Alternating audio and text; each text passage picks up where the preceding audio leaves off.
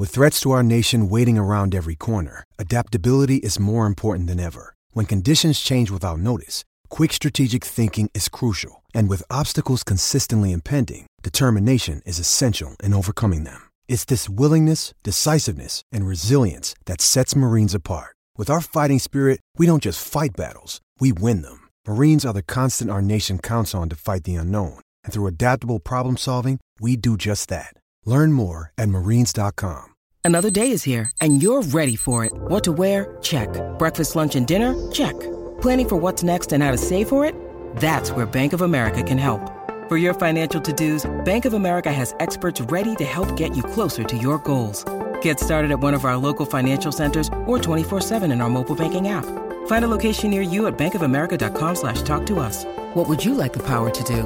Mobile banking requires downloading the app and is only available for select devices. Message and data rates may apply. Bank of America N.A., member FDIC.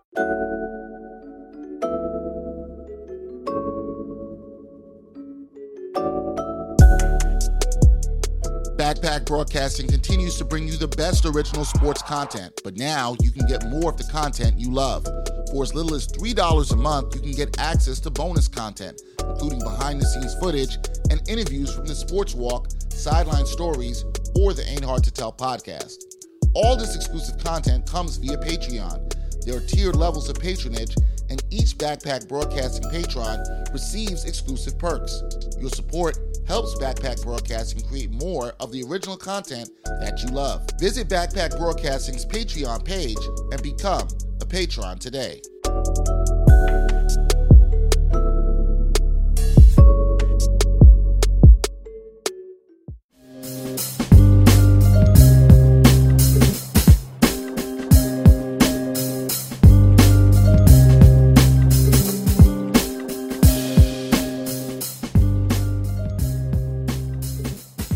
Ain't Hard to Tell podcast, episode 143. And we are still here, still quarantining, still doing the Skype thing, socially distant, bringing you new content as always. And we have a good friend of the podcast, a good friend in general. He's one of the few people I've actually seen during this pandemic in person and hung out with for a little bit. Michael Grady. Reporter for the Yes Network. You see him on the sidelines doing his thing with the Brooklyn Nets. Mike, what's up, man? Hey, good to be on with you guys once again, Dex, Brian. Appreciate you guys having me on. Yeah, man. Sure. Yeah, man. Good to see you. Glad everything is well. Before we got on here, Mike, we were talking a little bit how busy you were. Every other day with the NBA playoffs going on, obviously you doing stuff with the Brooklyn Nets. I wanted to ask you, because I talked to you about this last time we saw each other. How was it? Because we knew it was going to be remote in how you did the coverage, right? So how was it? You're used to being in the games, the sideline, but now it's remote and it's a whole different thing. So watching you guys do it, what was it like doing it remotely? It was kind of surreal, man. It's like you were used to the media scrums and sticking your hand in there, the microphone, and having a conversation that way. You may catch a player in the hallway, say a couple words to him real quick. You may hang around the locker room, whatever it may be. So for everything to be via Zoom, and I didn't know what Zoom was in March, and we've been zooming our tails off, man. So like to not know what it was to that's now life, where press conferences, shoot arounds, all the interviews go that way, and then we did all the broadcasts from a empty Barclays Center, which was again it was like a skeleton of itself, and here we are announcing and doing playoff games. And I'm sitting in the arena that should be packed, that should have people on their feet going crazy, and I can hear my echo. So it was like real surreal to have that experience, and I hope it's something that I never experienced. Grady's like, nah, we don't need to do that again. But can you elaborate on that a little bit more? Just doing the broadcast from in the arena, where obviously the game's supposed to be going on, and we're seeing pictures, and it's like you, Ian Eagle, and Sarah, and you're all 6 feet apart. You know what I mean? You have your headsets on, you're on the court, and it's like we're broadcasting the game, but we're not there. Just the experience of all that. It's like a different feel, especially from an energy standpoint. So given Ian and Ryan's schedule, I ended up doing play-by-play for 2 of the games.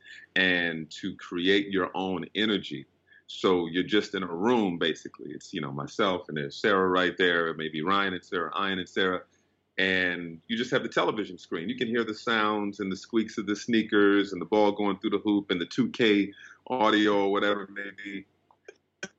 But it's different when when you can feel the electricity of the arena behind you, whether you're at home or whether you're on the road, and that's fueling your energy for the broadcast when there's a spectacular dunk, a big three-pointer, or a big play in crucial moments. Like, imagine what that Luka moment the other night would have been like had that been at American Airlines. Like, the roof would have blown off. You know what I'm saying? So to call that play, the announcers who called that play or the games that we called, and to do it in a room where it's just you and the other person, it messes with, you just have to mentally go there. You have to just mentally imagine, and put yourself in the shoes of the people who are watching at home. And so we, as you guys know, we have a great, amazing TV crew, staff, top to bottom, behind the scenes, all of that. And we try to make it look as seamless as possible, but it was crazy for real. It was crazy. Yeah, you might have to start next season like that too. I hope not. The way things are going. Yeah, knock on wood, man. We ain't trying to do that again. Yeah, it looked crazy from the pictures, Mike. Like anytime I saw you posting the pictures of just where you or Sarah would be distanced from each other, or when the three of you guys were together, or Ian was doing it it was just like. Yeah, that's just, and for both Brian and I have done this. So both Brian and I know doing play-by-play in color, and I've also done sideline, as you know, Mike. That's just a weird vibe. Did you also miss, in terms of like sideline reporting, did you miss being able to get the information from the team and kind of delivering it, on the broadcast as you would? It's not the same thing, when you're doing this remote as well. Yeah, and it's like, you miss that because it gives you little nuggets that you can use in the broadcast, of course. And so now you have to do a different means, whether it be, a text here or a DM there, that type of thing.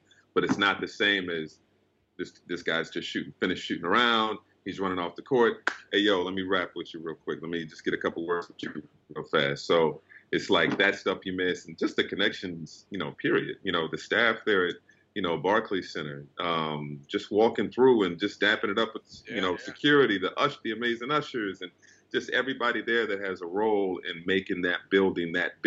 And every time you go in there and, you get your temperature scanned, you answer a couple questions, no, I haven't been around, I haven't traveled, then you go in, it just felt completely different. So it was just really bananas going through that. And with the NFL, we're getting started. I've been doing stuff with CBS. We're not even allowed on the sidelines anymore. We're going to have a designated area, can't even be on the field. Mascots, cheerleaders can't even be on the field. So football is going to be, completely different once that gets rolling around too. Okay, so two follow-ups there. One, just could you expand on the actual testing portion of it, like when you're going into the arena and you have to go through, the new protocol that seemingly all these arenas are going to have for talent, et cetera, people working there, whatever. And then the football stuff, because, that's coming up and there's still a lot kind of in the air about what they're actually doing about this, at least as it pertains to people on the outside. So could you just elaborate on what you know about that process and what that's going to be? And the football side is evolving, and the football season is going to be coinciding with all of these efforts to get a vaccine rolled out. There are certain cities where COVID isn't being hit as hard, and they're going to have some fans in the stands. That's not going to affect what we do. And from a broadcast standpoint, I still wouldn't be allowed on the field or whatnot. But Miami, for example, announced they're going to have 13,000 people in the stands. Nobody's going to be at MetLife. You know what I'm saying? So it's going to have a completely different Miami, vibe. Huh? Yeah, right? Yeah, that's what I'm saying. You know what I mean? That's wild. Wait, so Miami's going to have people in the stands, but New York, MetLife, you can't? You can't. All right. I would say to ask you to make it make sense to me, Mike, but I know that's not your job to do. Like, there's no way. So the NFL stuff is still evolving, but there's going to be a protocol in terms of the nasal testing, before, you need a negative test. And then when you get on site for the games, you have to get there at a certain time and go through a whole bunch of screening processes as far as that's concerned too. And with the NFL, you probably will get to a city on a Thursday, and it's the Thursday, Friday, Saturday, Sunday type situation. And typically, you would gather and meet with people, meet with players and different things like that. You may have a team dinner, the broadcast team dinner and different things like that. It's really, the meetings and all that type of stuff will still take place, but there's going to be a lot of isolation. And there's going to be a lot of, you may get in the car with, 4 people on the staff, producers, behind the scenes guys may crash and carpool. Maybe 2 to a car. It's like everything, going out to eat you can't go out to eat anymore. It's, they're taking a very cautious approach, but a very smart approach. And it's going to be very different from what I experienced last year, which was my first year with it. Yeah, how are you feeling about that, Mike? Because it is very different, and the travel and everything involved in it too. How are you feeling? Because I haven't been really traveling for work lately, but how do you feel about all that? I'm happy to be working, fam. I'm happy and thankful to be working, and we've been bottled up and haven't really been doing anything, and haven't really been going places. The furthest I've gone, I went to, Bristol, Connecticut. Not in Bristol. I went to Stamford, Connecticut to do a Liberty broadcast. Again, calling it off of, television. I've been to Brooklyn. But other than that, I really hadn't gone anywhere. I did a little camping trip. So that I miss getting on a plane. I miss going places. I understand the restrictions, and I take, what's going on extremely seriously. But to have an opportunity to go and have a sense of normalcy, even though there's nothing normal, right?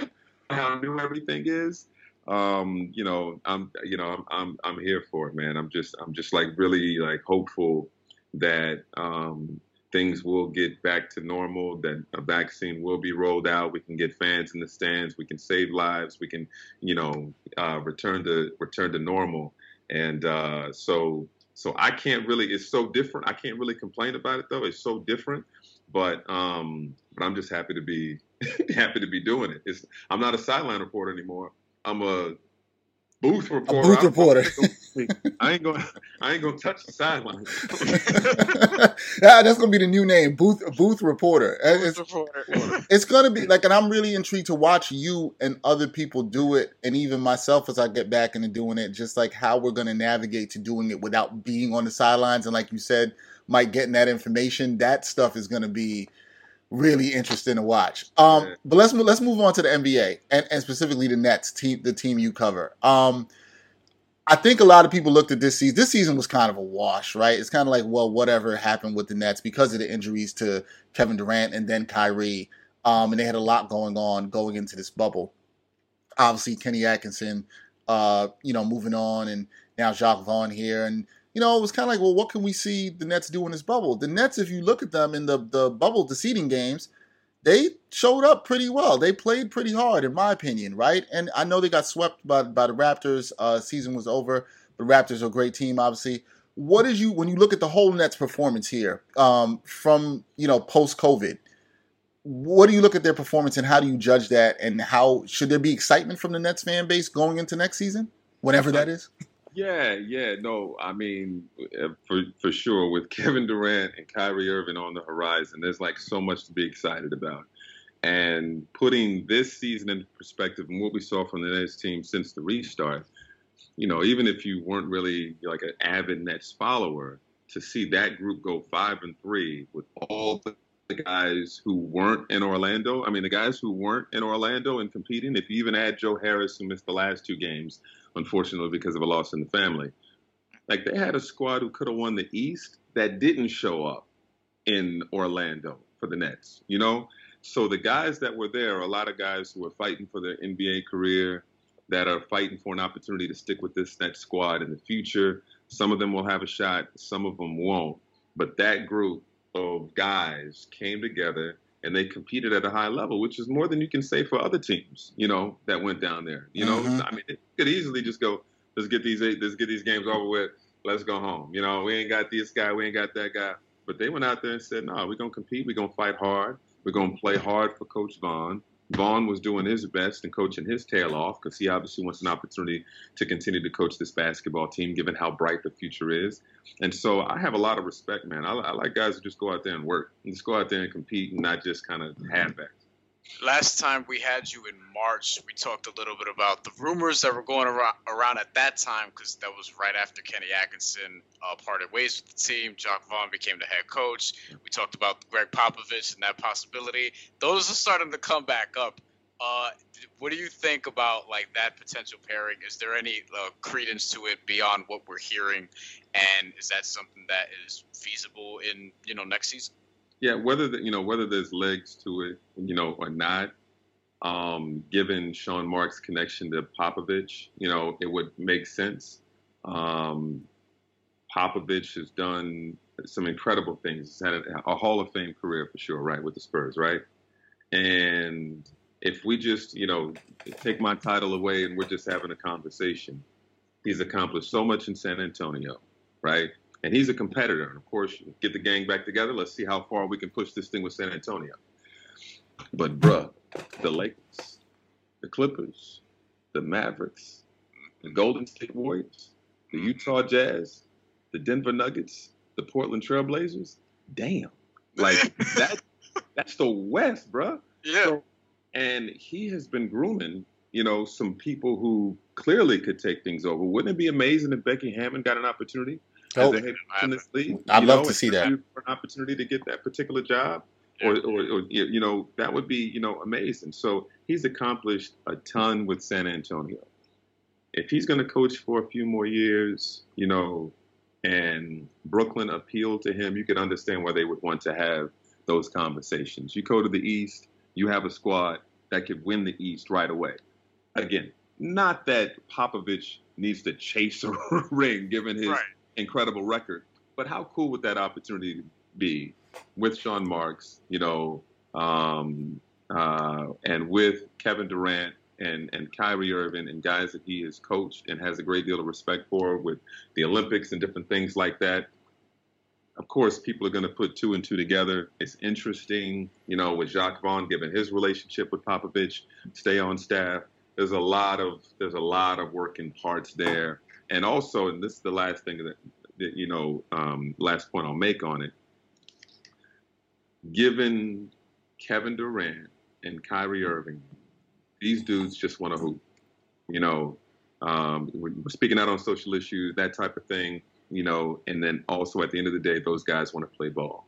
Yeah. The BS, the criticism, the Kevin is too sensitive, or Kevin can't do this, or Kyrie said the wrong thing, or he did this wrong, or whatever. All this noise, Kevin, Kyrie, they just want to hoop. Who is a better shut the bleep up and let's just play basketball coach in the league than Greg Popovich? Who's a better guy than if someone goes, hey, Kevin didn't do this tonight. Shut up. Next question. Like, who's a better guy? It's a good point. To deflect and take those daggers, willingly, and then throw them back than Greg Popovich. I hope by that time, because one, I think it's actually going to happen. I'll just put that out there. Two, I think that, I hope that by that time we have a vaccine so that you could actually be in his face asking him some of these questions just to see how that dynamic is between you two, because I think that'll be a lot of fun to watch. Well, I think the point Mike makes that's great is that Pop throws those daggers back, right? He's not going to be the one that's not afraid to say it back and say, no, we're focused on basketball. And we don't mean that in like Pop dissing the media, just he's going to come back and be like, the focus is on basketball here, right? And this is what it should be. And so I think that makes him a great choice. In terms of players that played, Grady, Caris LeVert looked really good in the bubble, man. He really showed up. I think a lot of people remember the last game of the season against Portland and how good he was in that game. There's been a lot of talk, and you and I have talked about this before. All right, the talk around the Nets is, should they keep Caris LeVert? Is he the perfect third star? Should they trade for somebody else? I think he's made a case for, like, maybe this is why you should keep him. You like to see the outside shooting get a little bit better, but how impressed were you with how he played, and do you think the Nets need to get another third star, or is the guy on the team already? Yeah, good question. And before I get to that, I'm gonna say this about Jacque. I thought what I was saying about Pop is not necessarily an endorsement of Pop. It's just like a conversation that people are having, taking the hat off, and okay, well, let me just join the conversation on Pop on why it could make sense. Yeah. And I don't want to leave that without saying this about Jacque Vaughn and the job that he did not only coaching the guys from a basketball standpoint, but as men also, with everything that's going on in the world, with the conversation about racial equality and social injustices and things like that. And for him to take the group that he had, and he thought he would have an entirely different group, right? Yeah. When he started. But to take the group that he had, get them competing at a high level, getting them on the same page, introducing some new concepts and keeping things simple because there's so many new faces, right? And getting them to compete at a high level, inspiring them to play at a high level, while also taking time to show them videos of John Lewis, to have conversations about why voting is so important and all these things. Like, that's very difficult to balance. And I just want to give him a ton of credit. And if he ends up being the guy, I have no doubt that he is going to be fantastic in that role. I have no inkling or feeling or, one way or another. I just know that Coach Vaughn did his damn thing there in Orlando when people had the slimmest of expectations for the Nets. As far as Caris is concerned, man, I've really enjoyed watching his maturation over the course of his career. And he's always been a hard worker. Yep. And then now you're slowly but surely finding your voice at the same time. You're understanding how to be a leader. You are comfortable putting the team on your back and demanding the ball. Like there's certain teams, the ball kind of, finds a guy and he gets into a groove and the ball kind of, whatever it may be. No, it's like demanding the ball. And then he was playing point guard, which made it easier for him to get into his groove. And so he, guys like that, when they're in that role for the first time, I look at TJ Warren at Indiana, he went on a hot little streak. And then you get to the postseason. It's his first postseason. And you got Jimmy Butler D'ing you up and a great defensive head coach in Eric Spoelstra and guys that are double teaming or you throw an extra body at him here or there. If Jimmy Butler isn't, left alone to defend the guy, he's getting attention for the first time that he hadn't seen before. And he's getting it in a 7-game, maybe a 4-game series. Right. So over the course of the series, he's getting this type of attention.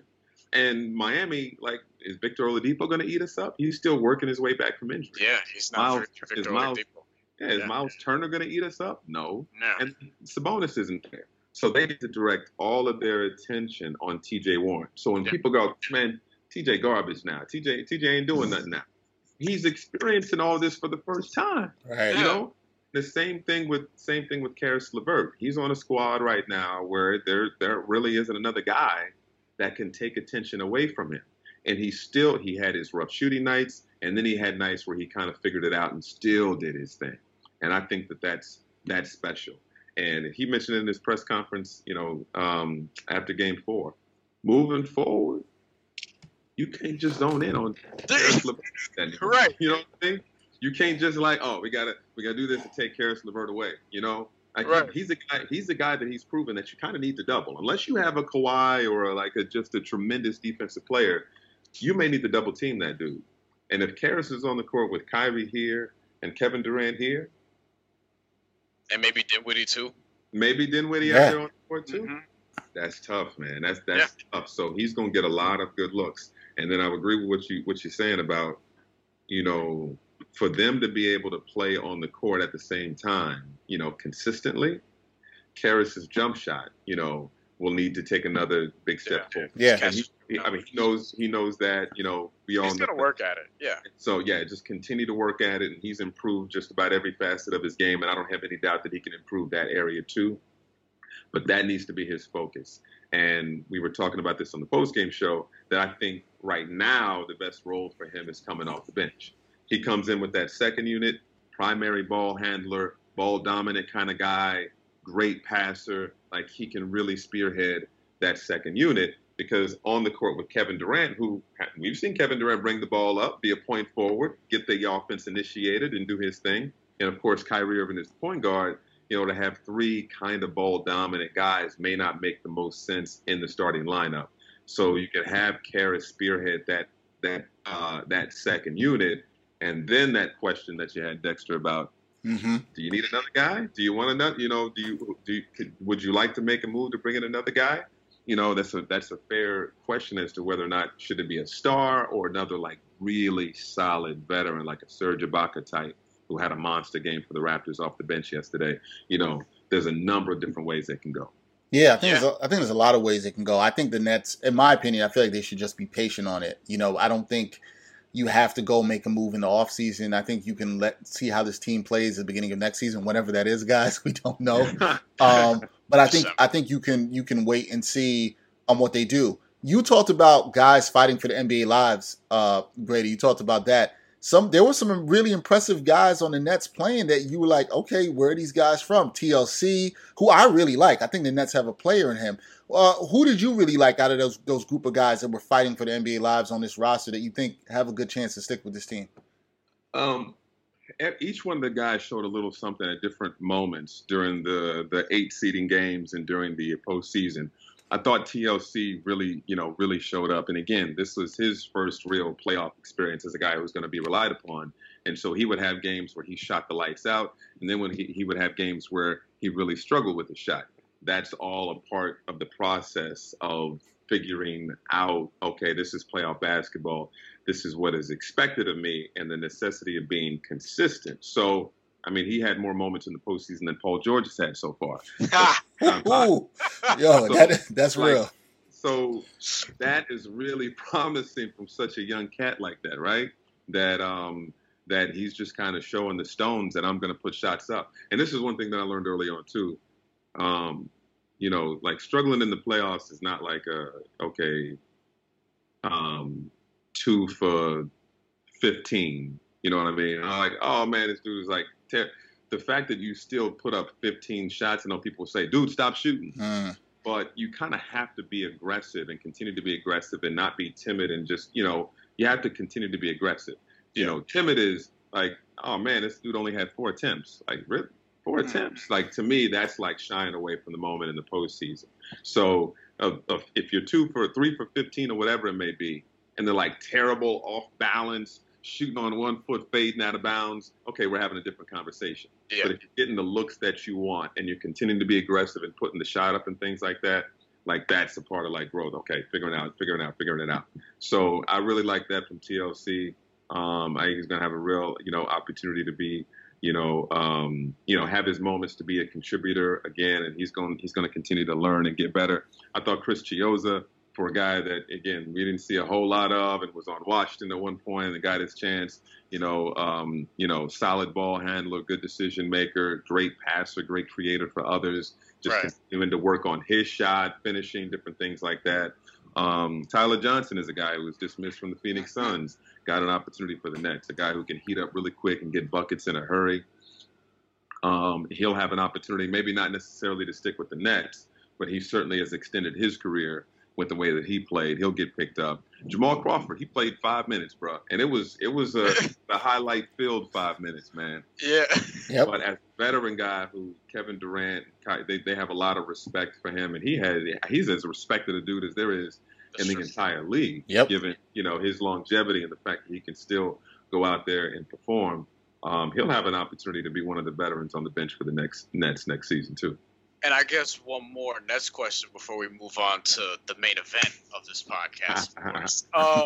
Jarrett Allen, how do you feel like he served himself in the bubble, given that, he obviously had a big opportunity to assert himself down the stretch, and, he's somebody who's been in some rumors about whether or not he's going to be on the team next year. Is he going to be a center on the team, not even the center because DeAndre Jordan's contract? How do you feel like he helped himself down the stretch? Man, I was impressed with him, and I want to see him continue to grow. And one of the things that's hard to teach for a big man is nasty. There are guys who come in the league with an attitude and a chip on their shoulder. Like Damian Lillard came in the league with a chip on his shoulder. Russell Westbrook came in the league angry. Said Cat Williams joke, like, who's angry at breakfast? Russell Westbrook. Angry at breakfast. You know what I mean? Yeah. And big men, we kind of label them like, oh, this dude's soft, or he's not aggressive enough, or he's not this, or he's not that. And to find that level of aggression and be a willing battler in the paint to get position and pull down rebounds is something that some guys get and some guys don't. Just because you may block a shot here or there doesn't mean that you embrace physicality and you're this aggressive, nasty player. You have to be willing to get in there and battle, fight guys, get position and pull down boards. And he had 15 rebound games the last 3 times, the Nets were out there on the court. The last 3 games of the series with the Raptors, he pulled down 15 boards. Now, he needs to continue to work hard in that department. He has to continue to work on his offensive game because he really doesn't have a low post move. He's a guy that works well in the pick and roll situation, great hands, great finisher, works well with Harris in terms of, pick, lob, Jared Allen throws it down or a quick pass to him, and he's got a soft touch where he can finish in the paint. But in terms of shot clock winding down, he's got the ball with 6 seconds left, face up at the rim. What is he doing with it? Like, he doesn't have that aspect of his game just yet, and I think that would take it to an entirely different level. So in Game 3, he had 15 or so boards, didn't have a single field goal attempt in the game. And so I'm saying moving forward for Jared as he continues to put work in the offseason, that's not going to be a thing anymore. I want it to be a situation where the perimeter is being defended really well. You dump it in, Jared Allen has a mismatch or whatever it may be, and he has something in his repertoire, something in his bag to get himself a decent look. That's the next step for Jared Allen. But really proud of him in terms of improving his physicality. Some are always looking for more sports content, and among the glut of sports media, some are looking for sports content that dives a bit deeper and doesn't just stick to sports. So check out Backpack Broadcasting's original long-form sports journalism series, Sideline Stories. The award-winning original series takes viewers directly into underrepresented communities within the world of sports. It's a series that goes beyond traditional sports reporting, like box scores and statistics, presenting exclusive stories that you won't find anywhere else. With a diverse group of correspondents, the series provides interviews and interesting stories around the world of sports, because there is so much beyond the game, and so much that occurs off the field or court that impacts each of us and the world we live in. Giving a voice to athletes, coaches, fans, and everyone involved in athletics, Sideline Stories looks to push sports storytelling further than ever before. It's a winner of the 2020 Independent Shorts Awards, and all episodes of Sideline Stories are available for viewing today on Backpack Broadcasting's YouTube channel and Facebook page. Before we move on to what Brian called the main event of this podcast, which we'll get to in a second, obviously, Grady, you've been watching the playoffs. What has surprised you the most in this playoffs? You kind of made mention to Paul George, being MIA right now in the playoffs. 29% from the field. How bad he shot. Has there been anything else that's really surprised you in this playoffs so far? Look with PG, it's all love, but it's one of those things where we commentate, we give opinions. All players are criticized to some degree, right? Yeah. You have an off night, everybody's criticized. And some guys take it well, some guys don't. And if you don't take it well and you make your displeasure with the opinions of your game public and known, which is your right, well, you're inviting more criticism if you continue to struggle. So if Paul struggles, the public, Twitter sphere, all that type of stuff, social media, we go, man, this dude is like struggling. And we put memes together, highlighting, this dude is garbage in this series so far. And then he catches wind of that, and then he puts the story that says, I don't give a what you think and things like that. That doesn't call off the dogs. Right. And if you're posting that, you care. You clearly do care. Clearly you do care. Clearly you do. Clearly you care. Because you've heard it. So, right. So it's all, so when you talk like that, you invite, more criticism. And as we all know, the only way to really get people off your back is to knock down some shots. Is to, you know what I mean? The only way to really get people off your back is to play at a high level, execute better, and win. And then nobody has anything to say, Yeah. So Damian Lillard, I'm sure he had criticism a few years ago when the Blazers got swept by the Pelicans, right? Trade rumors. Hey, he's the talk of the town right now. He shut everybody up. Yep. Shut everybody up. And so you continue to grow, you continue to get better, you continue to work on your game. Paul George shooting percentage aside, I've been amazed at the shot making in this since the restart. I've been surprised that Some guys didn't get to a gym right away. Some guys, it took a couple months before they were able to get into a gym. They were left to their own vices in terms of working at home and different things like that and staying on top of things. Right. Before, you don't show up to practice, you don't show up to this, it's a fine. You literally have an incentive to get your ass out of bed and get to the practice facility so that you can get ready, get trained, and all this other type of stuff as practice gets ready to unfold. Pandemic hits, there's no fines. There's no, they were sending guys a bicycle. They were sending, them whatever, if you need help in terms of diet and different things like that. But if a dude wanted to put on 25 pounds during quarantine, he could have put on 25 pounds during quarantine. If a dude wanted to stay out of the gym for a certain period of time, he could have stayed out of the gym for a certain period of time. So for me, seeing guys who, TJ Warren really loves the game. Whoa, this dude really loves the game. Not to just highlight TJ Warren, but that was a guy who clearly put in a lot of work during the hiatus. You know what I'm saying? Yep. To make a statement. And there are other guys that are in the same category, and it just shows me the love and the passion for the game. Another thing I'll say about TJ Warren, not to just stay on the dude, I'm a guy and that has nothing to do with anything. That man is not, his contract is not up. He still has 2 years left on his deal. There are certain guys who come out of nowhere and we're like, dang, this dude's really hooping. And then you look at his contract situation. Oh, this dude. He's trying to get paid this year. You know what I mean? That dude has 2 years left on his deal, and he busted his tail during the quarantine so he can make a statement during the restart to help his team. And he's just one of several guys who put in work and busted their tail. And then during the restart, I'm not seeing a whole lot of sluggish play. I'm not seeing a whole lot of dudes out of shape. I'm not seeing a whole lot of ugly games. I'm seeing like, whoa, okay, Luka, okay, Dame, okay, you know what I'm saying? Like Devin Booker, there was just some amazing performances. And to me, it's like, these guys really love the game. Who did you have to win the title this year? Did you make a pick on that?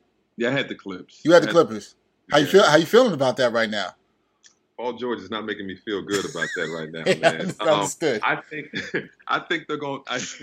I'm going to feel better as time goes by. They're going to have to put in a lot of work to get past the Mavericks because, they're coming. Like they are coming, and they want to prove that they are here, right? Yes.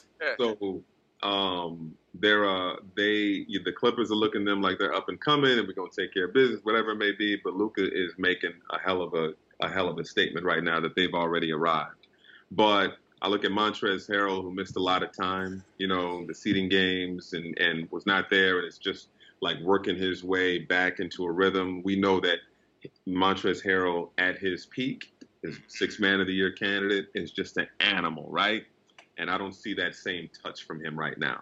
The more games you play, the better you find your rhythm, and that's how that goes. Lou Williams, same kind of thing. We know what happened, chicken wings, all that type of stuff.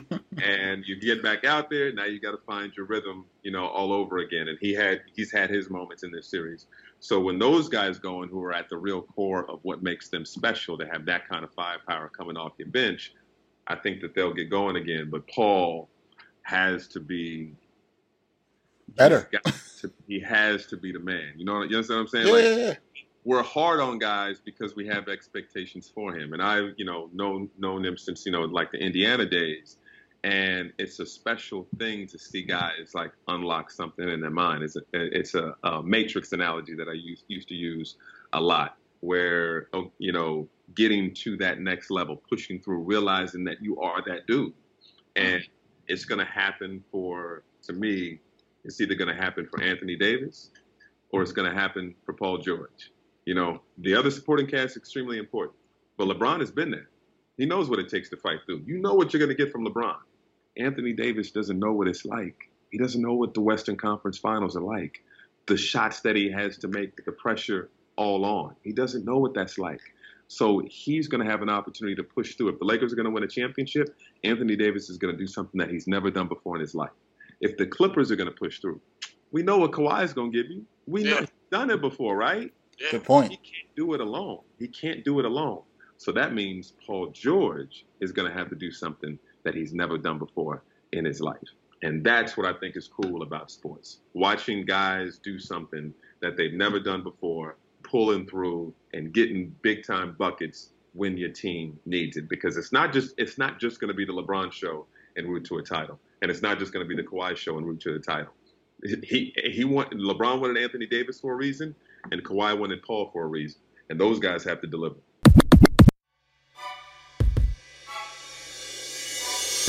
Hey everybody, Brian Fonseca here to tell you about the multi-time award-winning series out now that is Side Hustle, which is created, executive produced, hosted, and edited by me, Brian Fonseca. Side Hustle is a sit-down interview series that taps into sacrifice, the odd avenues taken to progress closer to your ultimate dreams, and some jokes as well. Because we always gotta find it funny, and we always gotta find time to laugh. Side Hustle has been named to the best TV and web series category at several different film festivals, including the 2020 International New York Film Festival, the New York Movie Awards, and a host of others. Be sure to watch season 1 in full right now on either brianfonseca.net or youtube.com/brianfonseca. Brian with a Y, remember. All 8 episodes, trailers, teasers, and promo are free to watch, and the series as a whole is approximately 2 hours long. Everyone has a story, everyone has a side hustle. Be sure to watch season 1, out now.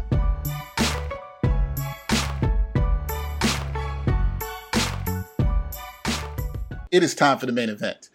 And Brian is ready. Now, as we get into this main event, I had texted Grady, it was a couple days ago, right, Grady? I texted you and I said, hey, we're going to do this pod. We're going to talk some hip hop as we did the last couple of times you were on here, but we're going to specifically talk about this new Nas album. And I said, so just please, before you come on, make sure you listen to it. Grady was like, yo, man, you know what it is already.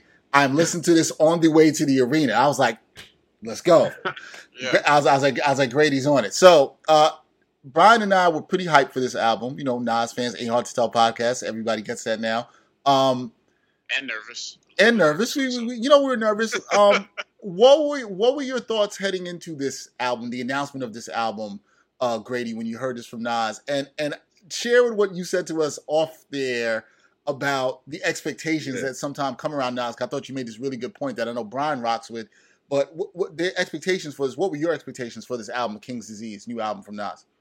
Yeah, and you guys can correct me if I'm wrong, but I just don't know of another artist who is, outside of a Drake, of course, for a variety of reasons, but that's criticized as much as Nas. Like, why did he have this production? Or why did he go this particular route? Or this feels a little bit more commercial. This ain't Nas. We want the old Nas. Or why did he, all these different things. Why is he working with this guy? No, you're right. And that's why a lot of people see, and this is why a lot of people hate Nas fans. Because a lot of people hate like the Nas diehards because they feel like Nas is always getting the short end of the stick, whereas we're not as hard on comparatively Jay-Z, Black Thought, whoever else we think is at that God level MC, level, Eminem even. Like they don't get the same criticisms that Nas does. Why do you think that is, Grady? Why do you think that is? I think one, because he started with this. He started with this album. That's the reason, though. He started at a height that I don't think anybody else has started at. I agree. I agree. Reasonable Doubt took some time for people to go, oh, that was a classic. You know what I mean? Drake didn't really have a classic right away, and a lot of people still listen. Yeah, 50 Cent's, first, once he got with Drake first on the scene and all that type of stuff, completely different vibe, big time commercial success, that type of thing.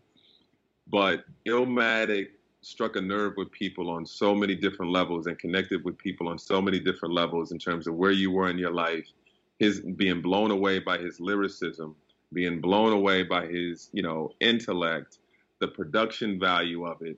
I mean, it's a perfect first billing for a dude coming, right out the gate. Yeah. So this is the equivalent of being drafted into the league, averaging 35, 15, and 12.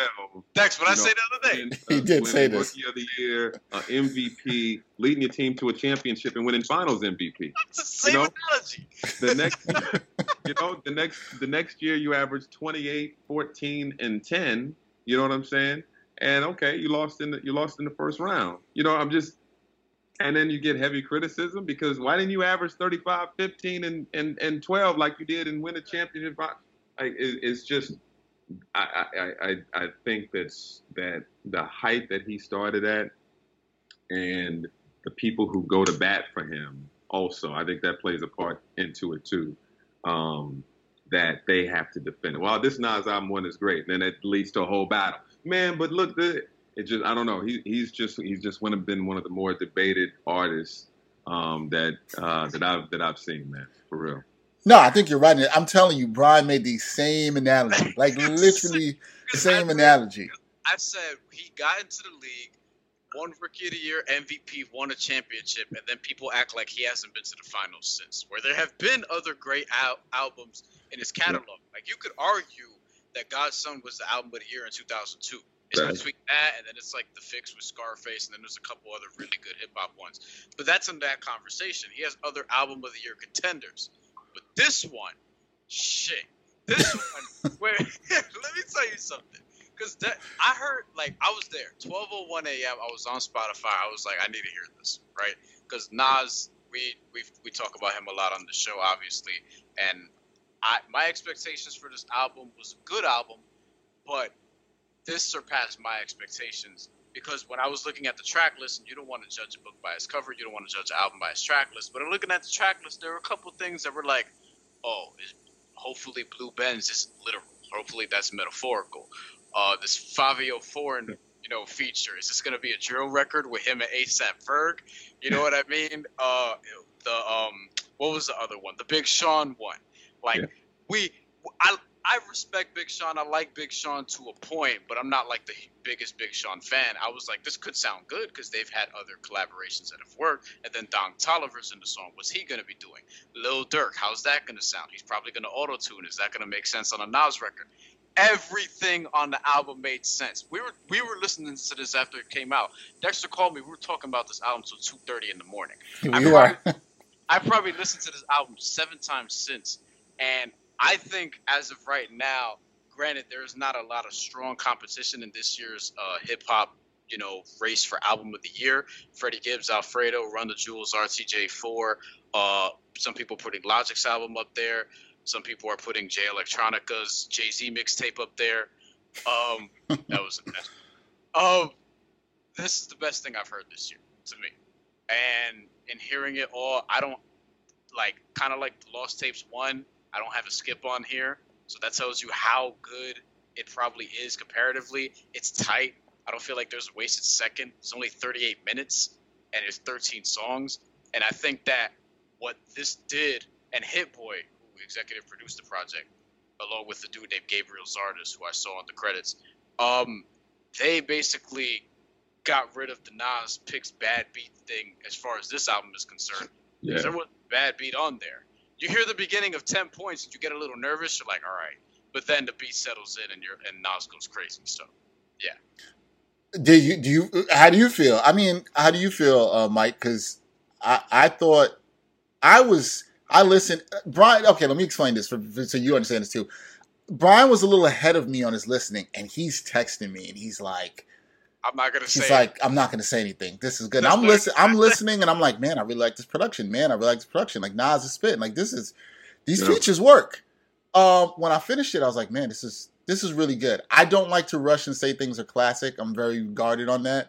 I do think this is really good, though. What were your thoughts on it?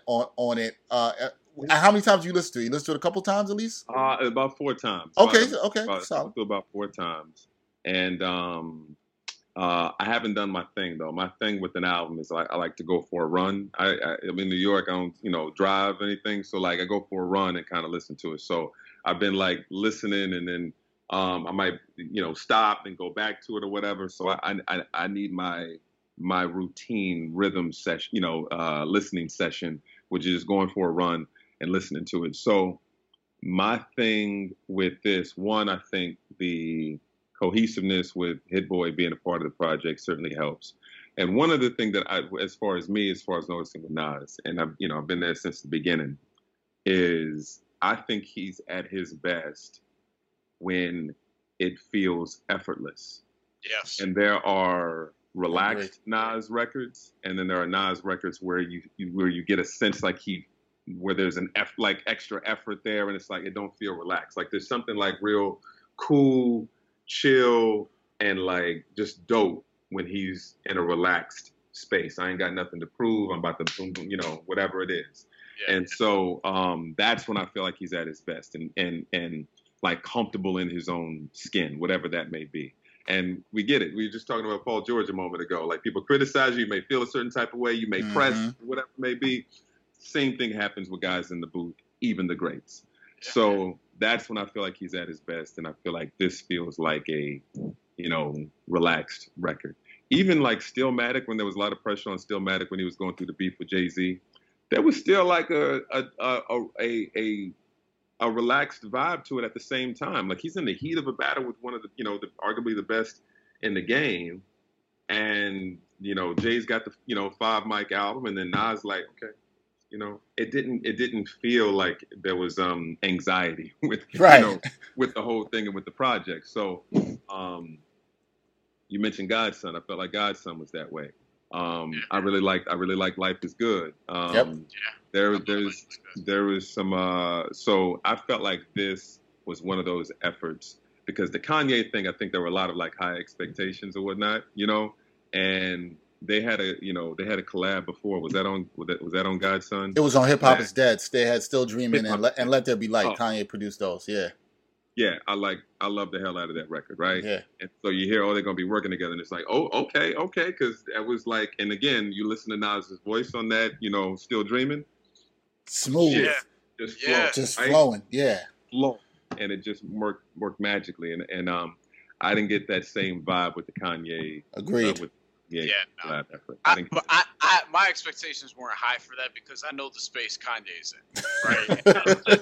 I'm just like, I don't care if it's with Nas, whoever, but another thing I was thinking about, and Dex, we haven't talked about this, but another thing I was thinking about while I was listening to this was that we've never seen this before. And what I mean by that is, like, the Rolling Stones and John, like, they have all the legacy acts in, like, rock, for example, U2, et cetera, and in hip-hop, this is still kind of new.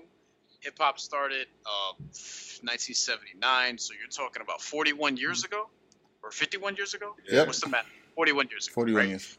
41 years ago. We're not, graduated, bachelor's, not in math. What's it called? So 41 years ago, and then Illmatic comes out 15 years later, and then Nas is still in shape, basically. He's still, when he decides to put out a record and focus on a record, he still proves that he's one of the best doing it, like, actively right now. And we've never seen it over that stretch because, like, Big Daddy Kane faded, Rakim faded, KRS-One at some point, though he had a longer run than those guys, faded. A lot of guys faded. It's just Nas, and then there's, like, Jay, who hasn't been quite as long because although Hawaiian Sophie was in the 80s, like, Reasonable Doubt wasn't until 1996. So this is still new.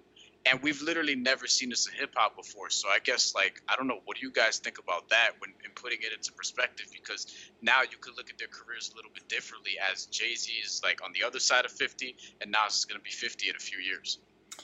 I think I'm sure Grady's going to agree with me on this, but I think for people like us, we've been, like, rocking with Nas and Jay from the beginning.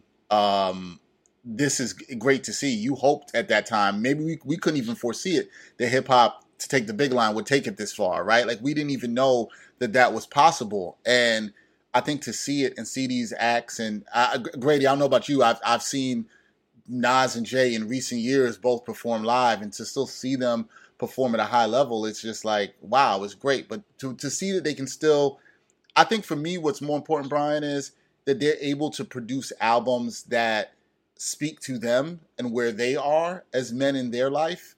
And not necessarily, you see the growth. They've evolved since Young Men and what they're rapping about now and the things they're rapping about now. And I think that's the dopest thing for me to see is that they're still here and they're still doing this, like you said, at a high level. But it's the subject matter and the ability to perform, I think, that really impresses me and it makes me happy as a hip hop fan. I don't know how you feel about that, Grady, but yeah. Yeah, I think it's really important as the game evolves to be comfortable in your own skin and who you are and not try to be something you're not. So if Nas wants to do some like mumble rap record, bruh. Like, be who you are and who you are in your life, because there is, I think, part of the essence of hip hop is like the youth movement and the rebel movement and us against the world. And so young people are still going to have, whatever generation it is, a big say-so in what's hot, what is getting, I was getting ready to go back in the old day, what's flying off the shelf. Not flying off the shelves anymore. You know, what we're streaming and what you listen to, like the young folks are going to have a big time say in that. So what if you're on the outside of what the hot lingo is, the hot style is, all that type of stuff? What if you're on the outside? Do you look at that and go, how can I tap into that too? Should I change my lyricism a little bit? Should I change my style? Should I whatever? Nah, do you. Have your voice, your experiences, like you said, all that type of stuff, your style, and continue to evolve, not necessarily influenced by what everybody else is doing. I heard Lil Wayne say he don't listen to anybody. He don't listen to nobody. I wouldn't go that far. Right. I wouldn't necessarily go that far. I get it, though.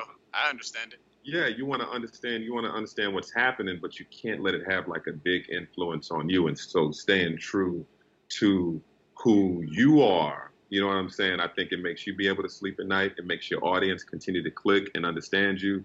And we're all going to evolve, you know, at the same time. These artists and things like that, guys, will evolve.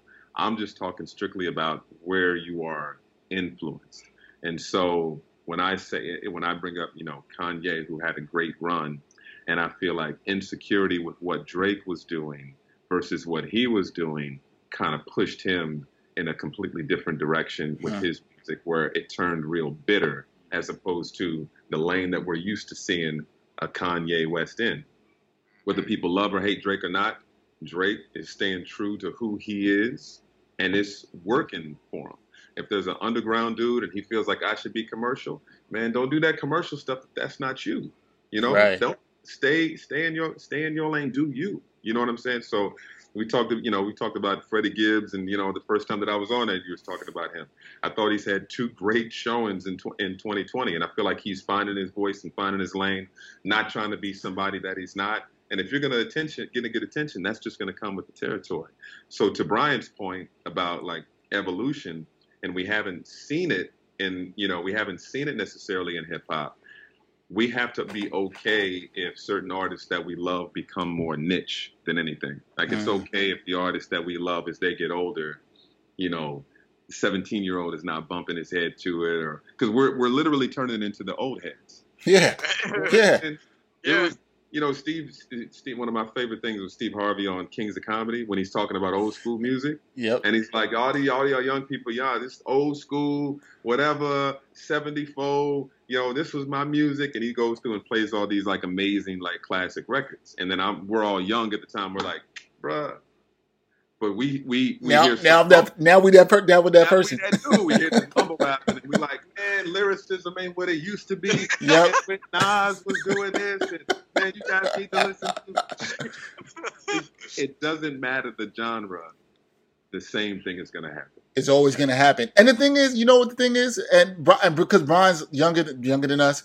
I'm not mad at the kids with the mumble rap. I'm not even that person. You know what I mean? Like, yeah, do I think it's the same? No, I don't. But I'm not mad at what the kids are doing. Mumble rap is under my age. Yeah, like, they're gonna. For that the shit. kids got to do what they got to do, and then, you know, they're gonna grow up like Grady's saying. At some point, they're gonna look back and be like, "Y'all wasn't even doing this mumble rap. Like, what are y'all listening to?" That's just. I know that's crazy to think about, but like that's what's gonna happen. Like that's literally what's gonna happen. But no, I'm glad Brian brought up that point because it's good. Do you have a favorite track on this album, Grady? That's something that really just jumped out to you on the first couple listens? Like, so, you know, I'm really into photography, right? And so I'm working on this project with my fiance, and we're gonna do a lot of like vintage shoots, and I'm like reminded of the style of my great grandfather and how cool he was, my great grandmother. And so we'll be incorporating a little bit of that into this project. And one of the things that struck us as we were kind of doing some research is to put on If Beale Street Could Talk. And so we put that on, and just an amazing movie, heartbreaking movie, still relevant, you know, comes from the James Baldwin book. And the style in it is so great. but the theme, like the music that plays throughout the movie, is the sample that Nas and Hit Boy used on. I'm spacing on the name of the track right now. Let me pull it up. It's not the last track, The Cure, right? Is it? No, it's the one with Lil Durk. It's the one with Lil Durk. Oh, okay. Till the War Is Won. So till the war is won. Yeah, man, it's dope. It's heartbreaking. It's on my list of things to watch on Hulu. I've yet to get to it, but yeah, I'm going to get to it. Yeah, y'all gotta check it out. And the music will hit you right away. It's an amazing film, and again, still relevant. But the music throughout that film, was the sample that they used, and I even used it I was going out to protests and getting video and pictures and stuff like that, and I put a video that's on my Instagram. I used the same song. Oh, that's right. So that's the song, that's the music, and that plays throughout this movie. And then kudos to them, man, because when you've seen the movie and the images in the movie, you know what I'm saying, and the melanin in the movie, all that music, it just blends so well, and that's a Nas. You know what I'm saying? Like, add drums to it, that's a Nas record. So, lyrically, there were harder things, and there were some other great moments. I like 27 Summers. Nostalgia-wise, man, it really did something to me to hear AZ again. Yeah, man. Yeah. That, really did something to me, because I think I told you the first time that I was on with you guys that even as an announcer and as someone who speaks and different things like that, hip-hop, helped me in that regard. When we talk like mumble rapping, if I came up in this mumble rapping age, bro, I don't know if I'd be on radio, anything, man. But, I don't know. I wouldn't be where I'm at all if I was coming up in this era. But I came up in the era where you actually had to listen to these dudes. You know how we do like tongue twisters and broadcasting and stuff like that. And I said it to you the first time I was on, visualizing the realism of life and actuality, like that whole thing, reciting that on pace, like off the top of your dome. So on one hand, you got memorization. On the other hand, you got the linguistics that these guys are saying. How can you not be a better speaker? You know what I'm saying? How can you not be a better, orator when you have these type of tongue twisters and things like that, or memorizing things? If I'm memorizing stats and I can memorize whole albums and stuff like that, you know what I'm saying? Yeah. So that full circle was like, another dope track, and that means a lot, man, because I haven't heard Foxy in a minute, man. Haven't heard her in a minute, man. Yeah. So, No. I was feeling that track. I know we almost out of time. We got to get you out of here. I would like to let people know, because you brought it up, Grady.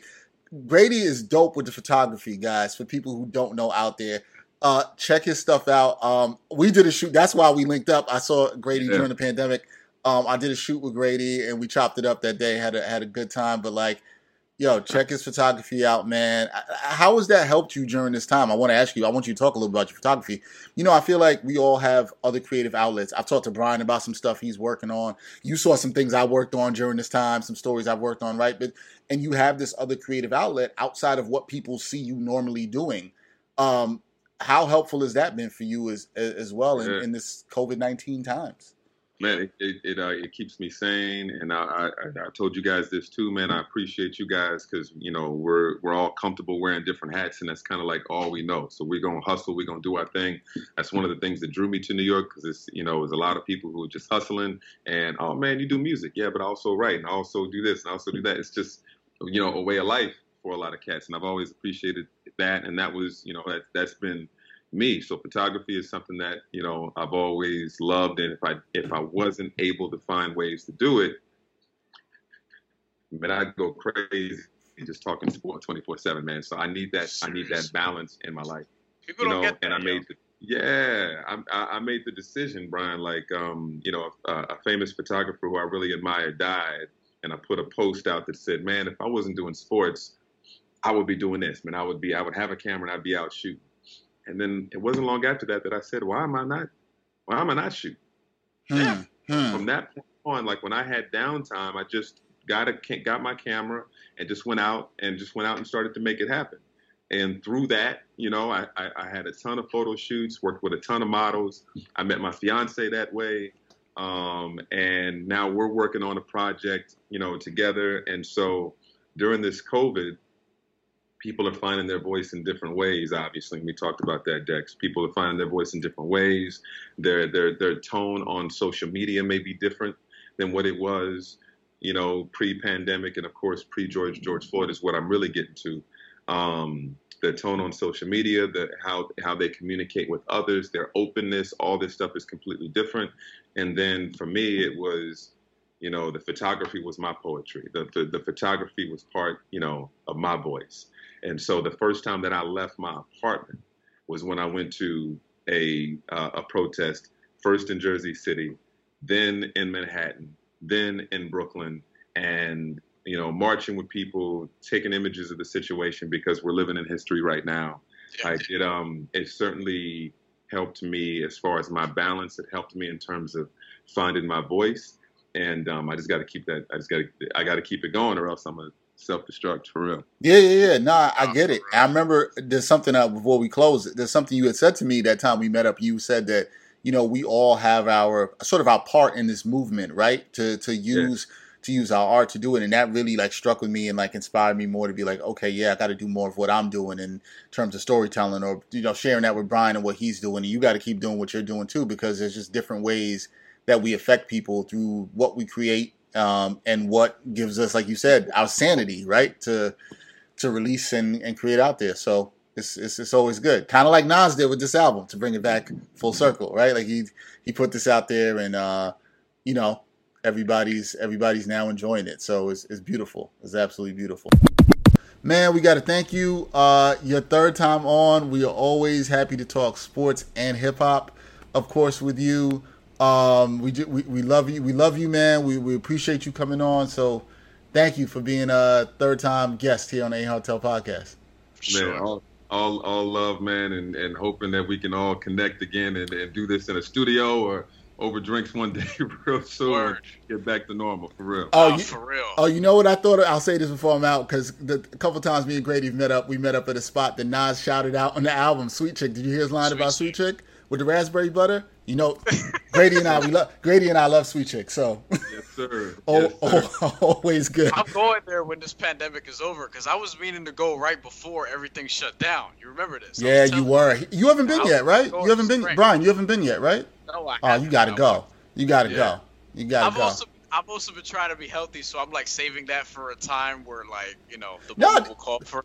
Look, Grady, the time we hung out, we ate kind of healthy, right? We still ate kind of healthy. You had a vegan sort of meal. Or yeah, like Grady, you did a vegan meal there, right? Yeah. Or something? Yeah. So they have vegan chicken. Vegan chicken. So it's like chicken and waffles, but then they have a vegan chicken option for people who don't eat meat. Yep. And it's like there are other places that do vegan chicken. That's by far the best. That's the best spot. So it's dope. I'd recommend it. Trying it. Yeah, man. Yeah, you got to try it. Noted. Yeah. Another time I went with one of my other friends after I hung out with Grady and went there, and then I had it and was like, yeah, I can rock with it. It's good. Yeah. All right, enough of the vegan chicken. That's it for episode 143 of the Ain't Hard to Tell podcast. Special thanks to our guest, Michael Grady of the Yes Network. For Brian Fonseca, I'm Dexter Henry. Until next time, y'all. Peace.